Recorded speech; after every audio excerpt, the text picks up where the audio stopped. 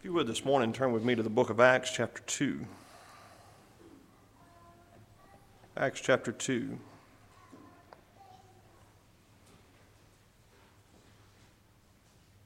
It says, when the day of Pentecost was fully come, they were all with one accord in one place. And suddenly there came a sound from heaven as of a rushing mighty wind, and it filled all the house where they were sitting. And there appeared unto them cloven tongues like as of fire, and it sat upon each of them, and they were all filled with the Holy Ghost, and began to speak with other tongues as the Spirit gave them utterance. In the next few verses, it'll let us know where many had gathered together from many different nations. Folks had gathered together for the Passover, and so they were here together in the city of Jerusalem. The apostles began to speak, and as they began to speak, the scriptures say that these men were able to hear in their own native language. It says they were all amazed, verse 12, and were in doubt, saying one to another, what meaneth this? Because in the verse before it says, we do hear them speak in our tongues the wonderful works of God. Others, mocking, said, these men are full of new wine. But Peter, standing up with the 11, lifted up his voice and said unto them, ye men of Judea, and all ye that dwell at Jerusalem, be this known unto you, and hearken to my words. For these are not drunken, as ye suppose, and it was but the third hour of the day. But this is that which was spoken by the prophet Joel. And it shall come to pass in the last days, saith God, I will pour out of my spirit upon all flesh, and your sons and your daughters shall prophesy, and your young men shall see visions, and your old men shall dream dreams. And on my servants and on my handmaidens I will pour out in those days of my spirit, and they shall prophesy, and I will show wonders. And he goes on to begin to defend then in the next few verses. The Lord Jesus Christ is the Son of God, who is now seated at the right hand of God. Here in Acts chapter 2, we find the Spirit of God is introduced in the most manifest way up to this point, really, in all the Word of God. In the Old Testament, you will find that God the Father takes center stage. In the Gospel accounts, the Lord Jesus Christ takes center stage. In the book of Acts, you're going to find a lot of focus, though, on the Spirit of God, just as Jesus had told his disciples in the 14th, 15th, and 16th chapters of John, when he let them know that if he would go away, another Comforter would come, that Comforter would guide them into all truth and bring all things to remembrance to them, and the Comforter would be with them, guide them, lead them, and strengthen them throughout their ministry. So in the book of Acts particularly, we see a lot of focus on the Spirit of God. Now, Jesus said of the Spirit, he would not testify of himself, but of those things that God would show him and tell him, of course, of the Lord Jesus Christ. So the Spirit of God did not come to boast of himself, but rather to promote the work of the Lord Jesus Christ. But we do see here in the book of Acts particularly, you will see him mentioned throughout the writings of Paul and the other apostles, but here you will see him on greatest display, his power and his presence in the book of Acts. Again, it makes sense because the Lord had promised this to the disciples shortly before his death and his resurrection. He had told them before he ascended that it wouldn't be very many days that they would be endued with power from on high. So here the apostles are going to experience something on the day of Pentecost that Jesus had told them would come, but yet they couldn't grasp it until it would actually occur. Now here is the Apostle Peter who, when some men began to mock, now some were in wonderment about what was going on here, others mocked. The Apostle Peter, remember, just a few days before this, standing by a fire warming himself, there was a little girl that said that he had been with Jesus, and he ultimately denies even knowing Jesus with cursing. That's how fearful Jesus was prior to the death and resurrection of Jesus. Now that he's endued with power from on high, this man he's speaking to the very men that nailed Jesus to the cross. The very individuals that had placed the nails in his hands and feet are standing in this crowd, and the Apostle Peter indicts them with the crime of putting to death the Prince of Life, the Son of God. Who can explain the change in the Apostle Peter from denying Jesus to a little girl to now standing before the very soldiers that pierced the hands and feet of Jesus with such boldness? The only answer to that is now that he's been endued, as Jesus said, with power from on high. This is something that's extraordinary. This is not of Peter himself. This is of courage that comes by the Holy Ghost. So it tells us when the day of Pentecost was fully come, the day of Pentecost was the 50th day after Passover. So Jesus dies around Passover. As you know, he's 3 days and 3 nights in the tomb. Then he spends about 40 days with the disciples, and then he goes away, and there's about a week between the ascension of Christ and the day of Pentecost. This was a time of great feasting and joy. The Passover had occurred. The sorrow of the Passover was behind, and now we have a feast of harvest, a feast of joy, a feast of plenty, a feast of great gladness among the people of God. And so here, when this day is fully come, notice what it says. They were all in one accord, or with one accord, in one place. If you want to know why we worship together as we do every Sunday morning, hopefully in agreement, but especially in one place, it's because of this verse.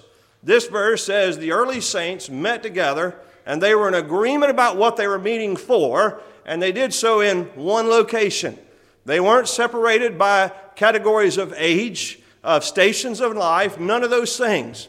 It didn't matter if you were Jew or Gentile, whether you were wealthy or poor, whether you were viewed as a sinner or a saint. It didn't matter. They were all in one accord in one place. And we maintain that's the proper way to worship even in this present day. It's how they did it in the days of Jesus, in the days of the apostles, and the true New Testament church has maintained that practice throughout the ages. We do believe in Sunday school as Old Baptists. It happens hopefully every Sunday at 10:30, both through the singing of the hymns that hopefully teach not only the children but the aged, but also the preaching of the gospel. The preaching of the gospel in the days of the Lord Jesus Christ was effective for little children, and it was effective for the aged. Think about in John chapter 6. In John chapter 6, whose lunch was it that Jesus used to take the bread and the fishes to feed the multitude? A little lad went out to hear the Lord Jesus Christ. He wasn't separated out in some other room with some Sunday school instructor teaching him about the Lord. He was right there in the midst of the Lord Jesus Christ. And all throughout Jesus' ministry, you will find the aged down to the young in one place surrounding the Lord Jesus. And that's how it's to be in our day as well. Whether you're an infant or whether you're near 100, it doesn't matter. We're to gather in one assembly, in one place, and we're to gather around the Lord Jesus Christ. Our gathering is to be in His name, to exalt Him, to magnify Him, and through that we'll be strengthened and we'll be encouraged. So it says, when the day of Pentecost was fully come, they were all with one accord in one place, and suddenly, this was not planned on the disciples' part. Here we will see, just as Jesus said about the Spirit of God in John chapter 3 when He spoke to Nicodemus, He says, the wind bloweth where it listeth, where it desires. He says, you can hear the sound thereof, but you cannot tell from whence it cometh or whither it goeth. He says, so is everyone that is born of the Spirit of God. So here the Spirit is not going to be constrained. It's not going to be told what to do. It's going to empower whom He will, when He will, and how He will. So here in Acts chapter 2, they're all assembled in one accord in one place, and suddenly there came a sound from heaven. It says it was as of a rushing mighty wind, and it filled all the house where they were sitting. Now it says in verse 3, there appeared unto them cloven, that means divided tongues, and it says as of fire, not that they literally were fire, but as of fire, and it set upon each of them. Why this imagery? Well, obviously, they're about to talk with people that have several or different languages than themselves. And the Holy Ghost, in coming upon them, is going to show them that language is not going to be a barrier to God. See, God is the one who brought diversity of languages upon the earth in the first place. If you go back to the book of Genesis, you find the story of the Tower of Babel. You'll find that there were men gathered together, all men of the earth, and they were raising up a tower to the heavens to make a name for themselves. And God comes down and He confounds the languages there at Babel. And men spread out. Some, obviously, they couldn't understand one another. And from that, man began to dwell in different portions of the earth. Well, now in Acts chapter 2, God's going to essentially do the reverse. God who confound the languages, if He's able to confound them, now He's able to remove them out of the way. It will not be a barrier. So when you find in the Word of God the Bible talking about speaking in tongues, it's specifically talking about God using the Spirit of God to aid man to speak languages, or for men to understand languages that they've never formally studied before. In this time of the apostles, it would be a very short age in which they lived. Jesus has left the earth. Most of the apostles will be dead within about 30 years of the departure of the Lord Jesus Christ. There's one exception to that. That's the Apostle John, who had lived to about 80, 100. So again, the apostolic era would be a very short amount of time. In high school, I took 2 years of Spanish. And by the end of my second year of Spanish, I wasn't necessarily fluent in it. I could understand it fairly well, and I could speak it to some degree. In fact, I had an experience between my junior and senior year of high school. After I had taken Spanish 2, I was working in a laundry or a dry cleaner. And so every other person working in there were all Hispanic, all in the back. Now, up front at the cash register, there was a white lady there. But anyway, everybody in the back was Spanish. And my job was to inspect that every garment had been done correctly. And so when I send a piece of clothing out to a dry cleaner and it didn't come back right today, I get quite upset about it. And so it goes. But anyway, one day I was early on the job, and meaning new to the job, and these women began to speak about me. Now, they were not unkind, what they were saying, and I let them go on till lunchtime. And when we all went to sit down at lunch, I began to converse with them in Spanish. And they realized that this white young man had heard everything that they had said all morning long, and they were kind of thinking back, well, what did we say about it? Again, it was nothing negative. But I had to study that for 2 years to be able to converse in some small way. Even now, sometimes I encounter folks that speak Spanish, and there's some that I still recall that I can somewhat carry on a conversation, but it's extremely difficult. I would have to go back through coursework to learn that all again. That's just one language. Now, imagine as you read the book of Acts and you begin to look at the maps in the back of your Bible, the different places that Paul and others would be traveling to preach, there were multitudes of languages that they would encounter. They did not have time to study those languages.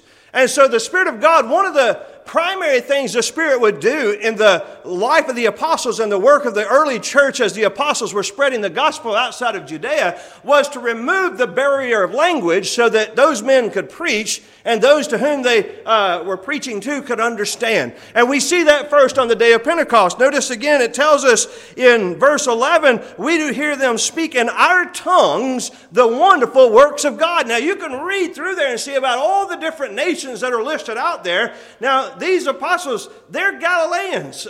They speak really a rough form of Hebrew. They're not polished men. And so for these individuals to have heard them in their own native tongue, notice they're amazed by this. It says they were all amazed and were in doubt. And here's what they say one to another. What meaneth this? What's this all about? Others mocking said, these men are full of new wine. You know, you always got some in the crowd like that. That's just the way it is. And so you just have to put those kind of folks out of mind and don't put focus on them, but put focus rather on the ones you see that the God of heaven is working in. So here it says, there appeared unto them cloven tongues like as of fire, and it set upon each of them, and they were all filled with the Holy Ghost. Verse 4, and began to speak with other tongues as the Spirit gave them utterance. This wasn't something they controlled. This was not something they guided. This is something the Spirit gave them utterance to be able to do. So here we find that the Holy Ghost had an ability, a power of himself to grant to these apostles to be able to speak to men about the wonderful works of God. And here we find, again, the Spirit of God introduced in a very relevant way, colorful way, a very interesting way. Again, in the Old Testament, primarily God the Father is in focus. In the Gospels, it's the Lord Jesus Christ who is in focus. Here we're going to see the activity of God, the Holy Spirit. There are some that have no trouble in viewing God the Father as God having personality, understanding that he shows love and grace, has a will, has a purpose, has a mind, has a heart, is grieved, so on and so forth. We can see that about the Lord Jesus Christ, especially as he becomes incarnate, and he's the Son of Mary and the Son of God. But there are many in this world that when we come to God the Holy Spirit or God the Holy Ghost began to wonder, how in the world do you define God the Holy Spirit? Is God the Holy Spirit an it, or is he a he? Well, according to the Word of God, the Holy Spirit is a he. He is the third in the Trinity. And that doesn't mean that he ranks below God the Father and God the Son. He's co-equal with God.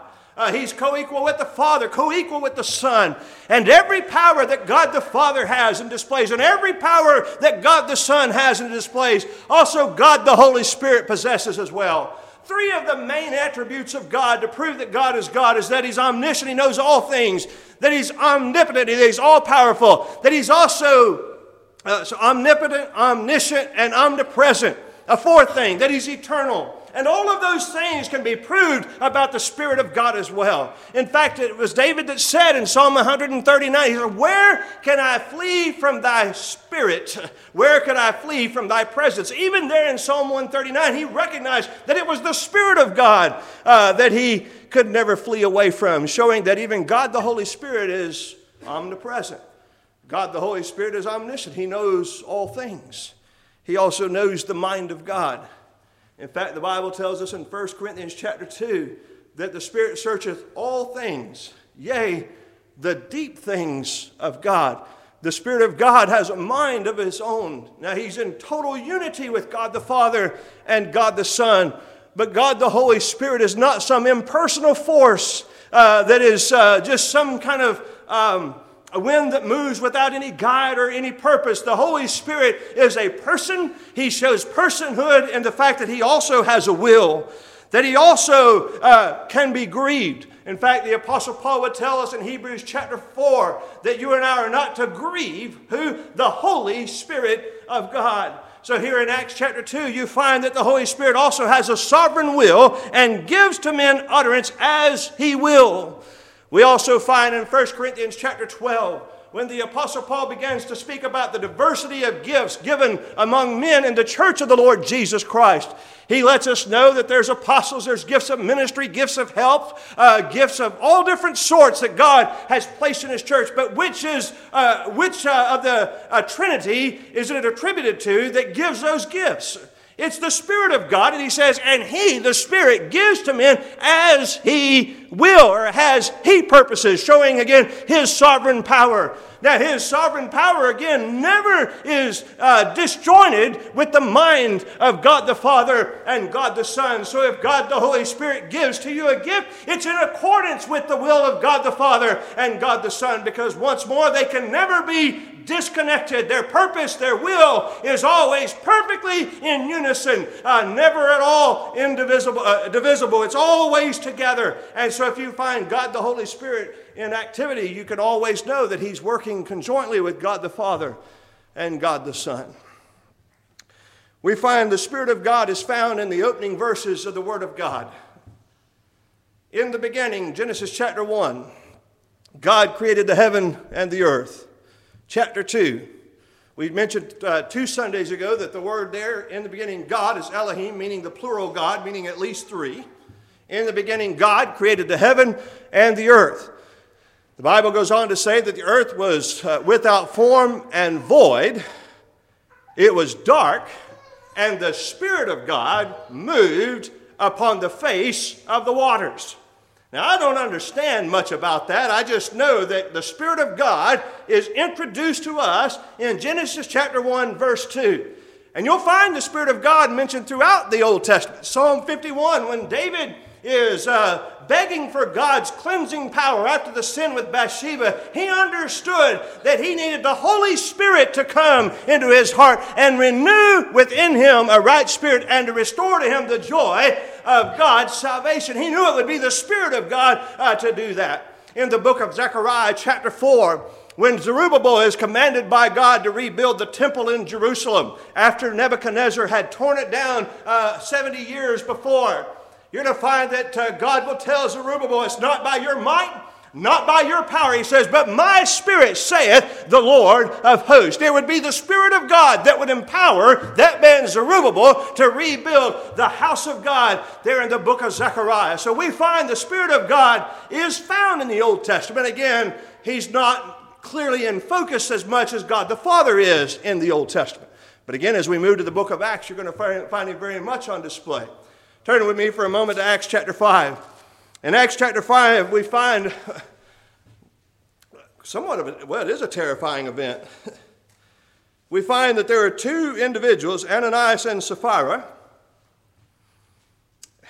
I'm sorry, every time that I think about this, and I don't remember which couple it was Brother Ronald married, but I remember hearing the story that every time that he would speak of them, meaning to talk about Priscilla and Aquila, he would compare them to Ananias and Sapphira the whole time and through that wedding. Every time I read Acts 5, I think of poor Brother Ronald doing that to that poor couple. Anyway, it says a certain man named Ananias with Sapphira, his wife, sold a possession and kept back part of the price, his wife also being privy to it, and brought a certain part and laid it at the apostles' feet. But Peter said, Ananias, why has Satan filled thine heart to lie to the Holy Ghost and to keep back part of the price of the land? Now, if God the Holy Spirit is nothing more than some impersonal force that can't be touched nor can impact our lives, then what would it matter if Ananias is lying to the Holy Ghost? Why didn't he say, Ananias, why are you lying to Jesus, the Son of God? Why are you lying to God the Father? That's not what Peter says. He says, again, why has Satan filled thine heart to lie to the Holy Ghost and to keep back part of the price of the land? Now, to give a little context, in the chapter before, we find that the Jews in Jerusalem are struggling financially. If you've left the synagogue, if you left temple worship to follow the Lord Jesus Christ, you're going to be cast out. Remember the man that was born blind and Jesus comes and heals him? And even his parents are questioned. They said, he's of age, let him answer for himself. You know why they said that? Because they were fearful of being cast out of the temple. That meant if you were cast out of the temple, you could not go to your family's home and sit down to supper with them. Nobody would buy from you and you couldn't sell. All of a sudden, your way of earning a living came to an end. They took it seriously when they put somebody outside the temple or outside the synagogue. And so here, these individuals who are following the Lord Jesus Christ in Acts chapter 4, they've been put out of the temple. They're not allowed to sit down at a meal with their mother or father anymore, or maybe their children, whoever it was in their family that was still part of the Jewish way of worship. They had to cut off all connection. What's happened now? Then all of a sudden, these individuals in Jerusalem can't make a living. They can't work. Nobody will buy from them. Nobody will sell to them. So what does the church do? The early church, and believe me, they were not communists in the early church. There were individuals that of their own free will had a desire and had the ability to help those who needed help. And so you'll find a man in the chapter before, a man by the name of Barnabas. He had land, he sold it, he brought the money, he laid it at the apostles' feet. He said, I don't need this, these folks do. And so I'm going to give it to the apostles, and I'm going to entrust it to them to take care of the saints of God. That man had a pure motive. That man just simply wanted to help where he could help. He didn't need the money. The church needed the money, and so he laid it at the apostles' feet. A wonderful example for us. Maybe God has given you more than you need. And if you see a need in the house of God and among the people of God, you ought to try to meet that need. You may be in a circumstance where you need to receive the help from the church of God, and if so, so be it. But anyway, this obviously impresses Ananias and Sapphira. I'm sure that word spread through the church in Jerusalem. Do you know what Barnabas just did? He gave a large sum to the apostles. When somebody gives, especially a significant amount, it's hard to keep that quiet. Sometimes people give anonymously. They don't want it known. They don't want it told about. They just simply want to quietly give and do the Lord's service without recognition, without fame, any of those things. And that's exactly how we ought to want to do it. If we're going to give and do for the house of God, we shouldn't blast a trumpet so all men will see how we're doing it. We ought to just simply do so, give with simplicity, as the Word of God tells us. Well, anyway, I'm sure word of it spread. I think Ananias and Sapphira, they wanted the same commendation that this man Barnabas, but they didn't have the heart of charity that Barnabas had. They wanted the attention, but they didn't want to give up all the resources. And notice what Peter says in verse 4, whilst it remained, was it not thine own? And after it was sold, was it not in thine own power? Why hast thou conceived this thing in thine heart? Thou hast not lied unto men, notice this, but unto God. So Peter just says, you didn't have to give everything. It was yours when you owned it. It was yours when you sold it. You weren't obligated to give all of it. That tells me right there they weren't communists. They didn't require everything of everybody. He says it was in your power to give it or not give it, according to however you desired. He says, but here's what's happened. You have lied not to men. That tells me he came in there and said, this is the land we sold. Here's the money from it, and it's all here. He says, you've lied to the Holy Ghost. And now he says, you've lied to God. You know what that tells me? Very clearly that the Holy Ghost is God. And so here the apostles let them know that they've lied to God by lying to the Holy Ghost. And it says, and Ananias, hearing these words, fell down and gave up the ghost, and great fear came on all them that heard these things.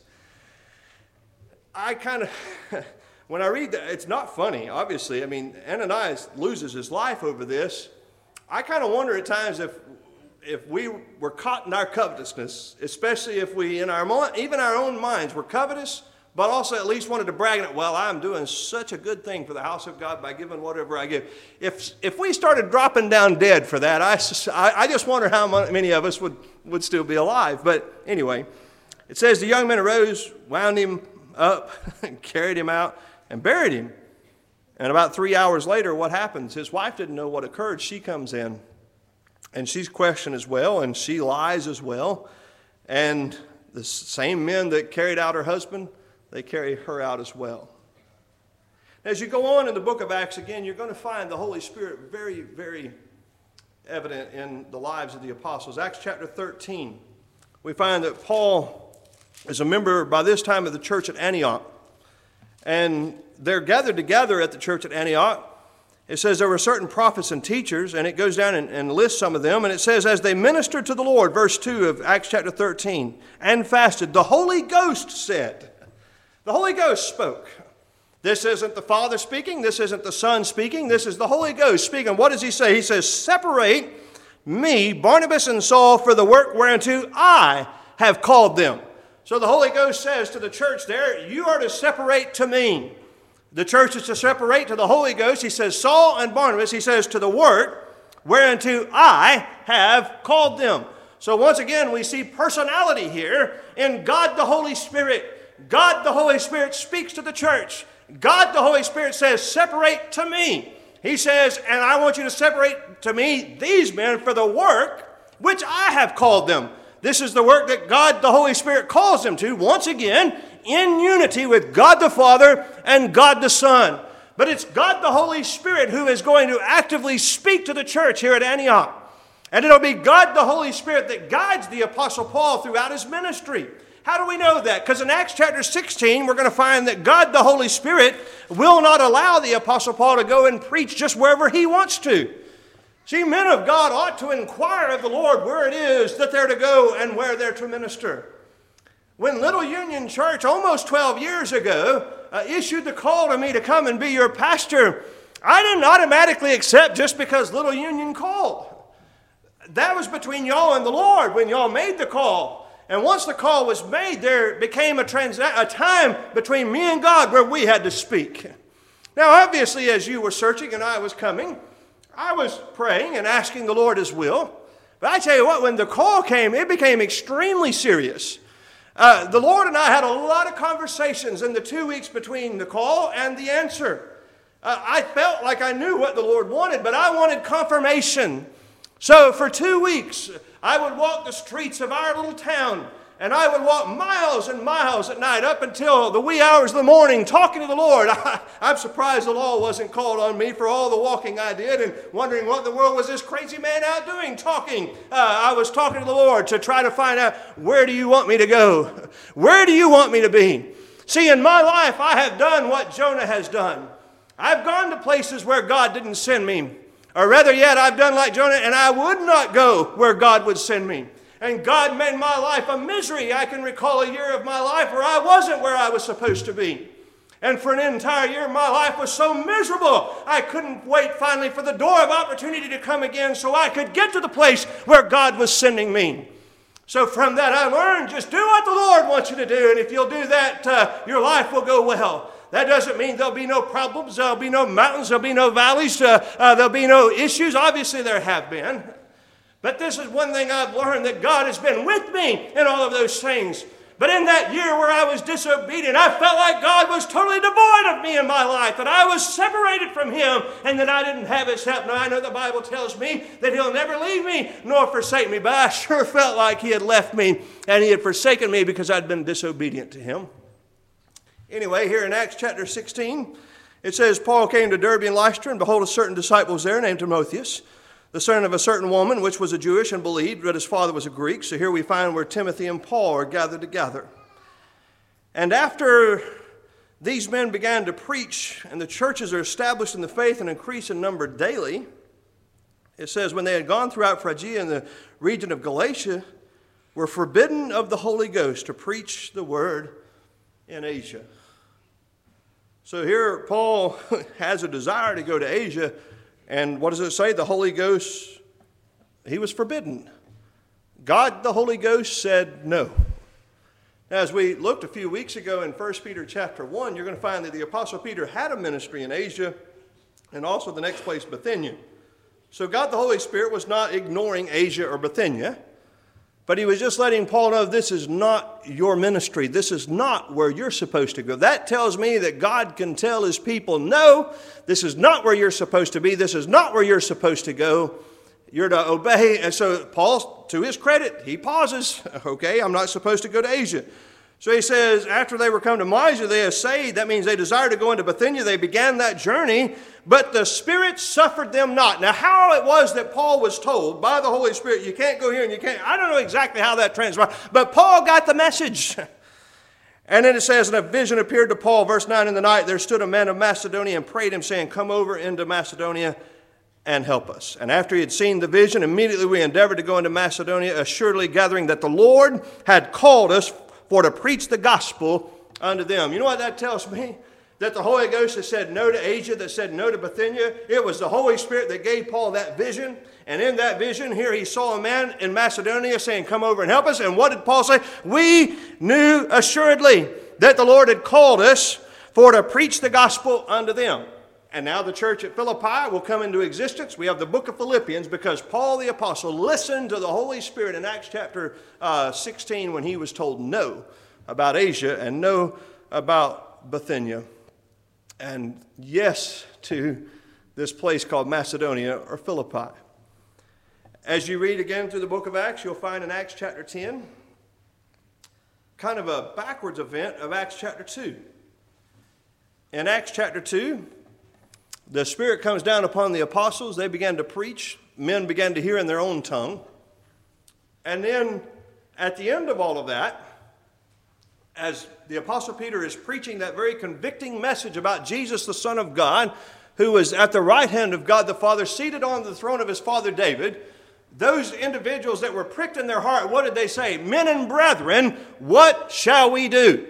And Peter says, repent and be baptized, every one of you, in the name of Jesus for the remission of sins. The Bible lets us know that about 3,000 were added to the church. And when they were baptized, what happened? The Spirit of God came upon them. Now, they were already born of the Spirit of God. What does that mean that the Holy Ghost fell upon? It means the Spirit came into their lives in a manifest way to lead them, to guide them, to help them, to support them, to comfort them. In other words, the Spirit was assuring them that the decision they had made to follow the Lord Jesus Christ was the right decision. That even though they were going to lose the loss of fellowship of friends and family among the Jewish nation, it would be okay because God the Holy Spirit, God the Comforter, would be with them throughout their journey. That's essentially what happened after their baptism. But in Acts chapter 10, the Spirit does it the other way. Acts chapter 10, the Apostle Peter is preaching to a bunch of Gentiles. And while he's preaching, the Spirit comes upon those men. Cornelius and all his household. Now, it's clear if you read Acts chapter 10 with an open mind, Cornelius is already a child of God, born of the Spirit of God. That's why he's praying. That's why he's giving alms. That's why he's a just man. And that's why he's a man that feared God. Why? Because God had already introduced himself to him. He just didn't know about the Lord Jesus Christ and the finished work of redemption. But God tells him that he's to send to Joppa for one named Simon, who was also dwelling at the house of Simon the tanner by the seashore. And this man Cornelius obeyed what God commanded him. And the Apostle Peter, he goes down with certain other to Caesarea after God had to get his attention. And he goes and he preaches the gospel. And as he's preaching to these men, in the middle of the sermon, before they're baptized, the Holy Ghost comes upon those men the same way it did to those in Acts chapter 2 who received the gift of the Holy Ghost after their baptism. These men received the gift of the Holy Ghost prior to their baptism. Why? I believe for the benefit of Peter and those other Jews that were on the scene. Because that's when Peter finally says, can any forbid water? The Holy Ghost has come upon them just like he has us. Can any of us here forbid water that they would be baptized? Obviously none could, and they were baptized. Now in the next chapter, Peter's called into question by the Jewish believers about all that transpired down at Caesarea, and he just lets them know God was in this. And those that were with him defended that, and of course there was no question about it going forward. So God the Holy Spirit, again, very active in the book of Acts, leading the Apostle Peter down to Caesarea, leading the Apostle Paul, as we saw in Acts 16, to Philippi.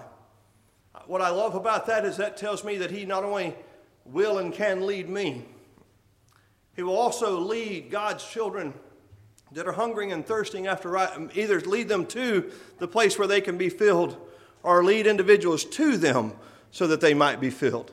And God has done both throughout the book of Acts and throughout all the Word of God.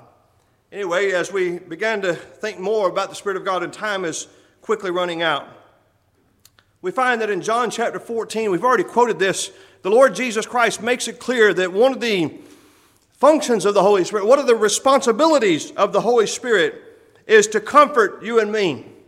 And you and I live in a world that is obviously a world of darkness, a world of despair, a world that brings fear if we are not careful. I mean, we all lived through that the past few years in particular, as we were afraid of a virus that couldn't be seen that might take our lives. And then some of us concerned about the remedy that men have come up with for this disease. Some of us were concerned about government control that seemed to be taken during all of this. There was fear on every side about every aspect, depending on where your mind was over the past few years during the pandemic.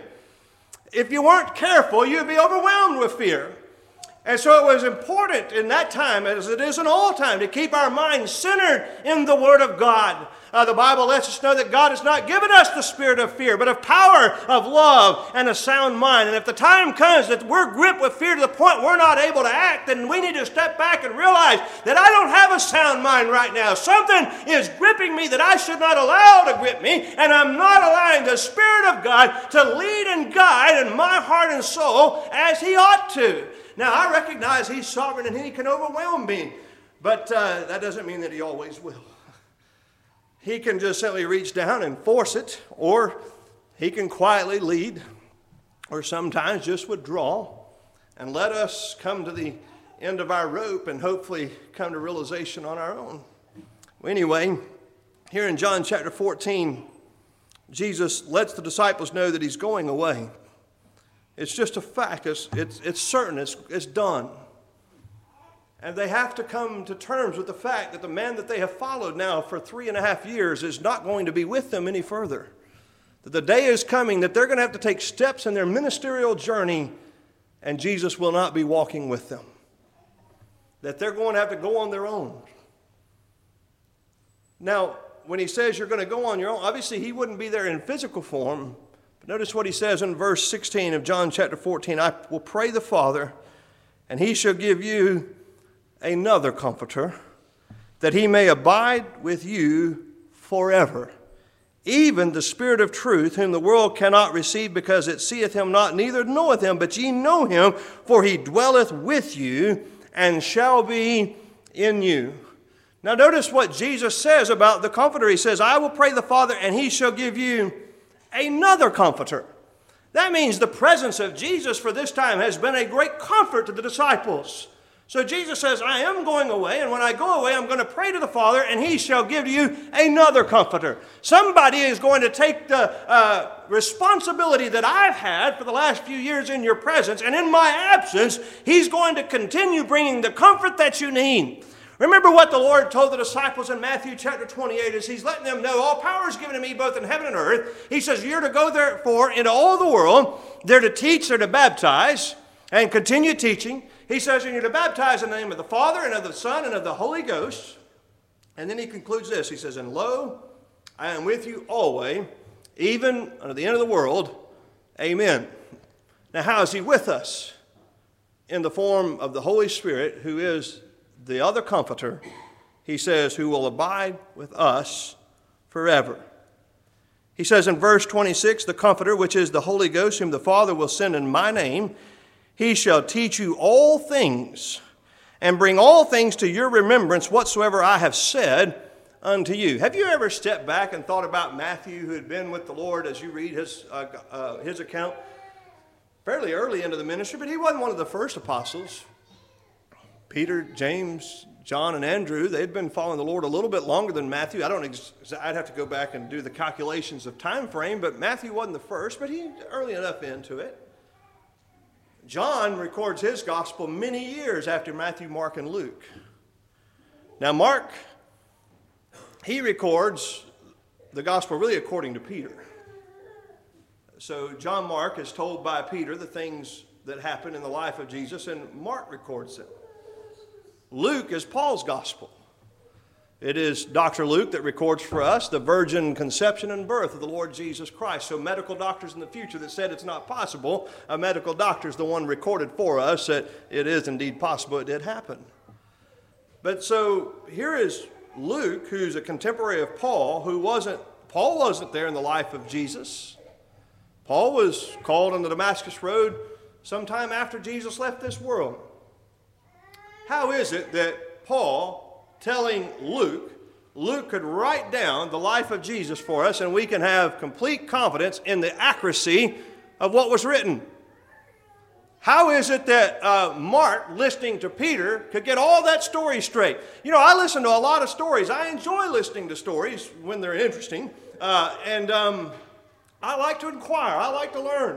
And I try to remember as best I can. There's things that I've been told about folks that have long been gone from this congregation, and I love to hear those stories.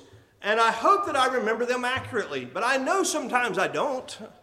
There's things I've heard about family history that I know I'm probably getting mixed up on which side of the family this all happened, and now I don't have any living grandparent anymore, so I can't go back and check the sources that knew those things. And there's a lot of things that I wish I had written down now because my memory's getting a little foggy on those things. So how can I trust that Paul, who wasn't there, told Luke accurately what happened in the life of Jesus? How can I trust that John Mark penned down what Peter said accurately several years after Jesus had left this world? How do I know that Matthew remembered it all correctly? How do I know that John, in his aged years, memory probably starting to slip somewhat, is writing it all down correctly? How do I know that? Well, number one, I can go to 2 Peter chapter 1 and read about the Old Testament writers. Because in 2 Peter chapter 1, verse 21, he says, the prophecy came not in old time by the will of man, but holy men of God spake as they were moved by the Holy Ghost.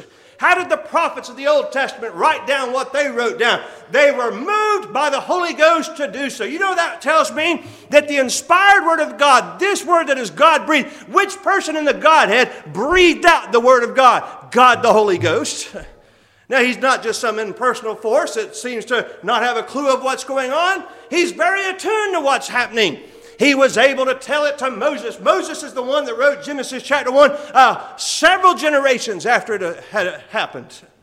I mean, just read the book of Genesis all the way down until you get to Exodus, and finally you're introduced to Moses. How many years had passed by from the time that Adam walked the earth until Moses was born? And then Moses is in his 80s when the children of Israel are taken out of the land of Egypt, and sometime in there, Moses begins to pen the book of Genesis. How does he know what happened in the garden? How did he know what happened to Enoch? How did he know about the life of Abraham and that he left the land of Ur of the Chaldees at age 75? How could he be so specific at age 86 he would have a son? He gives very specific ages. Look at Genesis chapter 5. He tells us about 10 generations of men there. And how that all 9 of those 10 died. Enoch was not, for God took him, and it's in Hebrews chapter 11 that we find out what happened to Enoch. By faith he was translated that he should not see death. So all those men in Genesis chapter 5, with the exception of Enoch, he gives us their ages. In fact, to this point, he tells us how old they were when their firstborn son was born. And then how many years they lived after that son was born. How did Moses know all of that? You would think from the time that it was told to Abraham, and Abraham told Isaac, and Isaac told Jacob, and Jacob told Joseph, and Joseph told his children. Don't you think some of the details would have gotten mixed up and forgotten and lost and all of that? If it was left up to men, it would have. But the Holy Ghost, who is the third person of the Godhead, was able to preserve for us and then move holy men of God to write the things that we have here in the Word of God. And if he did it in the Old Testament, do you think he stopped in the New? He did not. So he guided the mind of Matthew. He guided the mind of John Mark. He guided the mind of Luke, and he guided the mind of John. Just like he guided the mind of the Apostle Paul. Now Paul, as you read his epistles, he's writing letters to churches that are inspired writings. Paul wasn't always 100% certain whether those things were inspired or not, because there's some things that he wrote in the book of Corinth. He says, I don't know if I have the Spirit or not, as he wrote those things. So Paul wasn't always 100% sure when he was inspired and when he wasn't inspired. But here we have it, which tells me it was inspired. We have the inspired, preserved Word of God to this day. Psalm 12 tells us that the Word of God, it's pure. It's as silver tried in a furnace of earth 7 times. In other words, it's been tried so much it could not be any more pure. It's been kept and preserved from this generation forever. Well, I'm thankful to know that the same one that brings me comfort in my life was able to keep these words. And notice again what he says, the Comforter, which is the Holy Ghost, whom the Father will send in my name, he shall teach you all things and bring all things to your remembrance whatsoever I have said unto you. See, Jesus is just letting the apostles know, I don't trust your memory so well. So the Comforter, he's going to bring all things to remembrance of the things that I have said to you. So then we can find that in the life of Peter and the life of the other apostles, when they began to speak, they weren't just speaking from their own memory. They were speaking as God moved upon them in the form of God, the Holy Ghost. And there they were preserving for us forever the words and promises of our God that bring us great comfort as we live in this life. Time is about gone. I want to turn to one more place. This is a very important function of the Holy Ghost. We haven't talked about, just briefly, that it is the Holy Ghost that gives us eternal life. John chapter 3, we find that the Lord Jesus Christ, speaking to Nicodemus, says, except a man be born again, he cannot see the kingdom of God. Except a man be born of water and of the Spirit, capital S, cannot enter the kingdom of God. And then he lets him know that the Spirit moves as he desires, moves sovereignly. He borns again whom he will, where he will, and when he will. I can't control that. I've had people actually ask me, should I pray that God would regenerate my child? I'm not going to pray that prayer. I'm going to trust that the sovereign God who elected us before the world began and that redeemed us through the death of the Lord Jesus Christ will sovereignly regenerate his children at the appointed time. I'm not going to rush him. He's not going to do it ahead of time. He's not going to be behind the time. He's going to be right on time. And so I'm just going to leave that to his sovereign power. God who's faithfully created this world, God who's sovereignly called us, God who's sovereignly redeemed us, I'm going to trust him to regenerate us at the right time. And so I don't see the point in praying for that specific thing. I know he's going to do it. I don't know when he'll do it. I just know he will, and I'm going to leave it to him and trust him to do it. If my children belong to him, I'm going to trust God to bring them into divine life when it suits him. Now, there's times I wish God would do things more quickly. But anyway, that's a whole other stuff. So we know the Spirit of God is the one that gives us life. But in Romans, the 8th chapter, we find that it's the Spirit of God that guides us. He says, for as many as are led by the Spirit of God, they are the sons of God. I want to focus on that, as many as are led by the Spirit of God. As I've already mentioned, I sought his leadership as I was going to move here. Years before that, a church called me to go to Illinois. I felt the impression to go, and so I went. In between the time of pastoring there and pastoring here, 3 other churches called me to be pastor, one of which I felt impressed to do. I served them for a year. 2 of those I did not feel that impression. And so far, that's borne out to be the right answer in my life.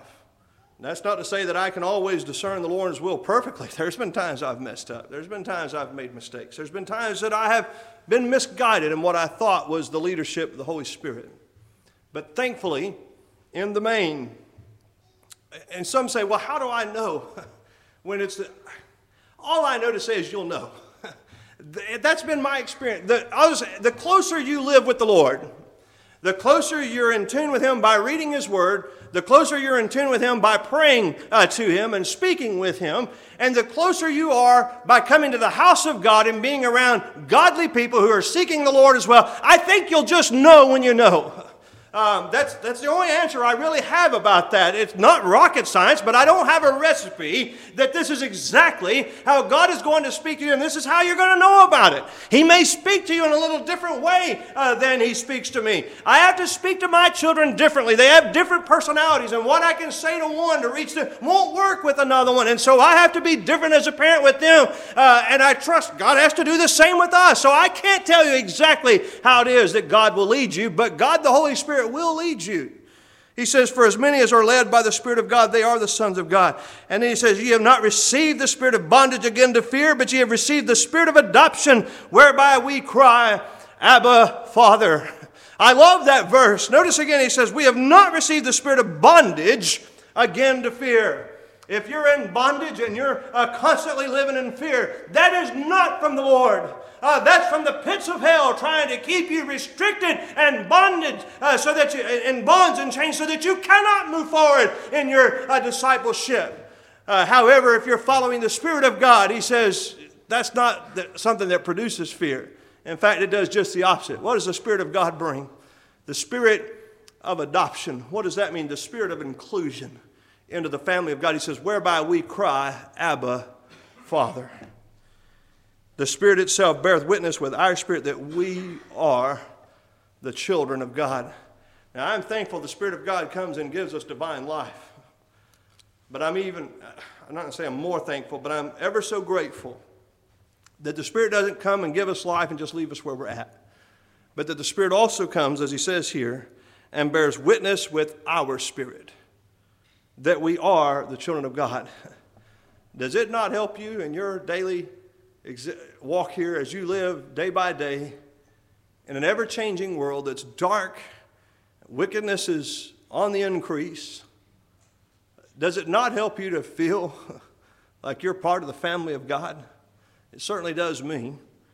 Here this verse says the Spirit itself, not some other, but God the Holy Spirit itself beareth witness with our spirit that we are the children of God. And if children, then heirs, heirs of God, and joint heirs with Christ, if so be that we suffer with him, that we may also be glorified together. And lastly, in this same chapter, he says, likewise, the Spirit also, verse 26, helpeth our infirmities. The reality is, while we live here, we're going to be afraid.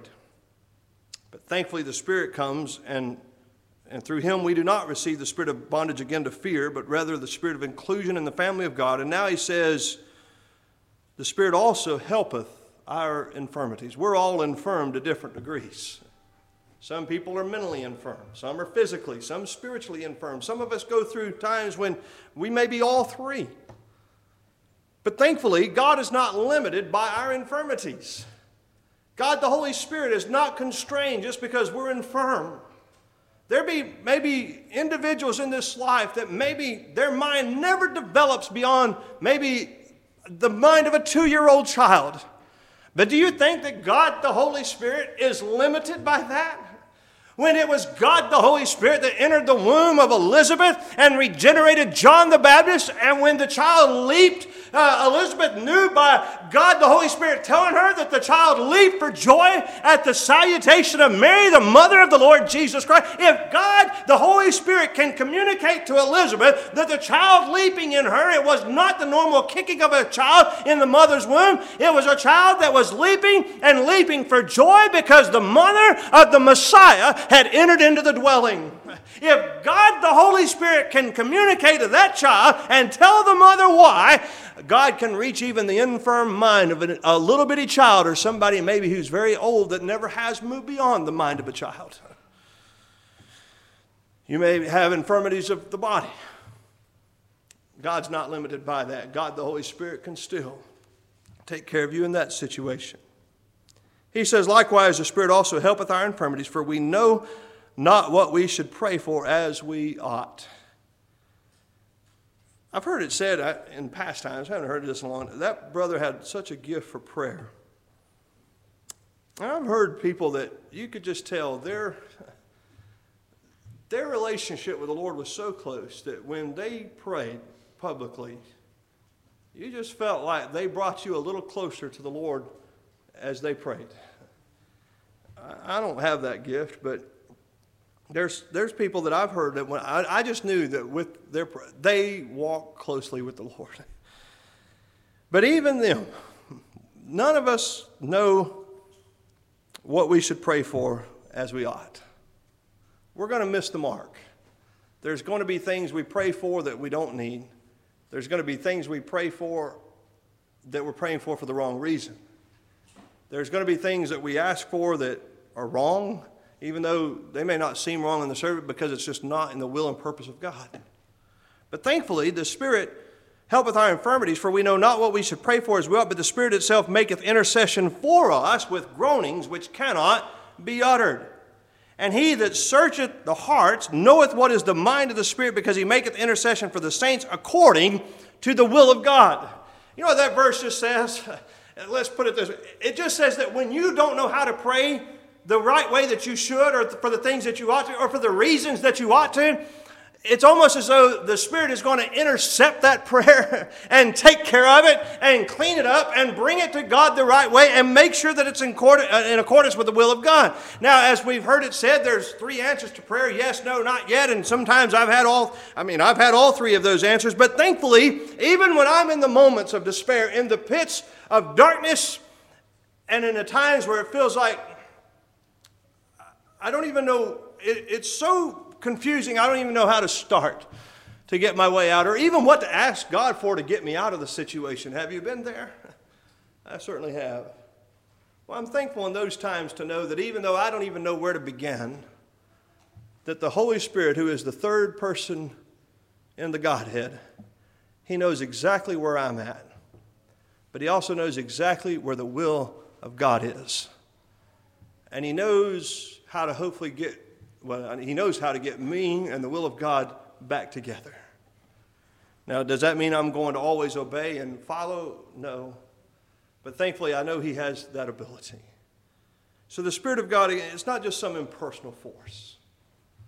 God, the Holy Spirit, thank God, is the one who has moved men to write the Word of God. It was God, the Holy Spirit, that brought all things to remembrance that Jesus had said to the disciples. It's God, the Holy Spirit, that gives us divine life based upon the death of the Lord Jesus Christ.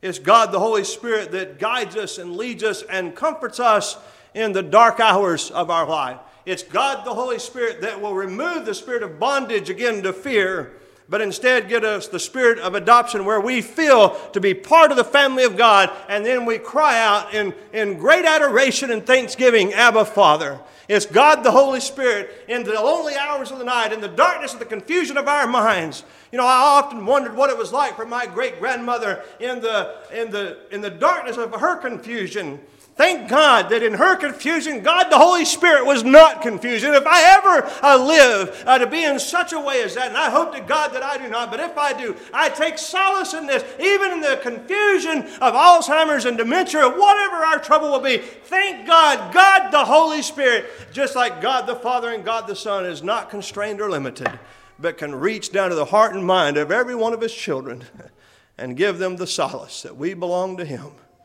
And He belongs to us. And the day is coming that we'll be with Him. And then ultimately we'll be reunited, body, soul, and spirit, and then be together forever with Him. That's part of what the Holy Spirit does. And there's a lot more that He does. And a lot of times He's not center stage. He's overlooked in our consideration of the Godhead. But never forget, God the Holy Spirit, He is on the same plane as God the Father and God the Son. And He is a very integral part of our life every single day that we dwell upon this earth. He is the one that preserves us. He's the one that keeps us. He's the one that guides us. And He's the one that keeps us in constant communication with heaven itself. May God bless you today as our prayer.